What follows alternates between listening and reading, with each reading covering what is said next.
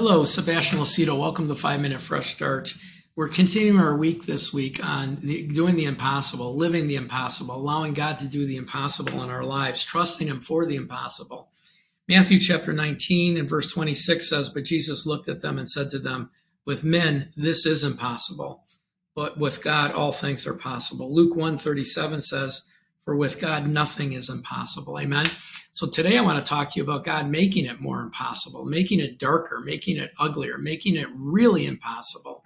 So Judges chapter 7 or verse 1 says, "Then Zerubbabel," that's Gideon, "and all the people who were with him rose early and encamped beside the well of Herod, so that the camp of the Midianites was on the north side of them by the hill of Morah in the valley.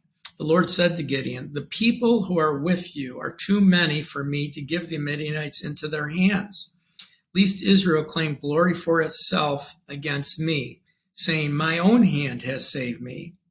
Now therefore proclaim in the hearing in all the people and say, whoever is fearful or afraid, let them turn and depart at once from the mountain of Gilead.'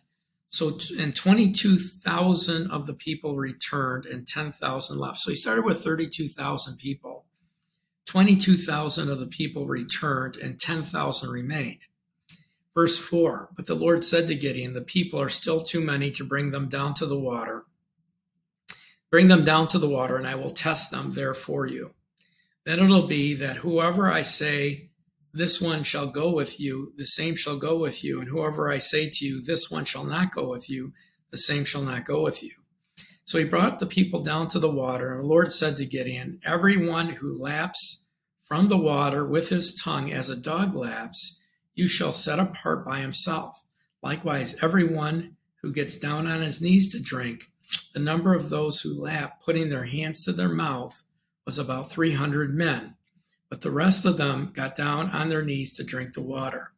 Then the Lord said to Gideon, "By these 300 who lapped, I will save you and deliver you from the Midianites.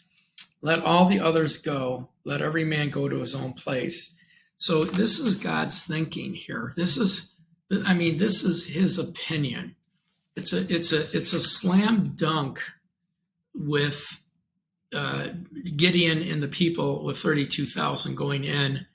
He melts it down. God melts it down in two stages, down to 300 men.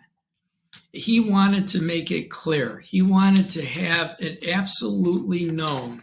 He wanted everyone to know that he was creating this circumstance so they would realize that it was his victory and not theirs.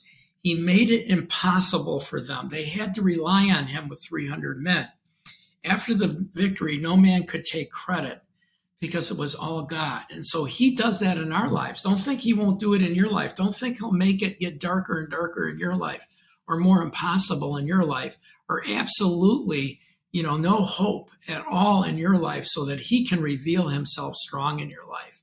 This is the way we learn to trust God. We get into impossible situations. We get into situations that we can't remedy.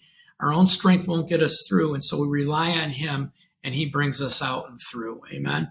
So that's our message for today. 3 things on social media. Please share and like, which you can do every day, and also follow us if you're not.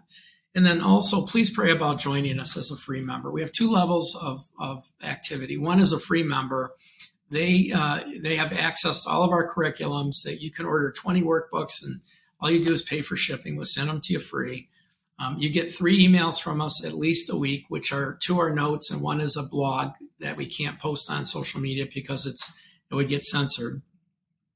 And then the other is a partnership, and we're coming up with more partner benefits. There's a lot going on in the ministry. I'm doing a new curriculum, and there's a lot happening. There's some larger opportunities for us, and so we need your help. We need partners. And our prayer at the beginning of the year, my fasting prayer was, I want 400 new $25 or more donors this year. You can give as little as 10, but my prayer is for $25 or more to have 400 of those in 2023. And then we'll set a goal for 2024. So if we're feeding into your life, please pray about helping us in ours. Anyway, God bless you and have a great, great day. Thanks for watching.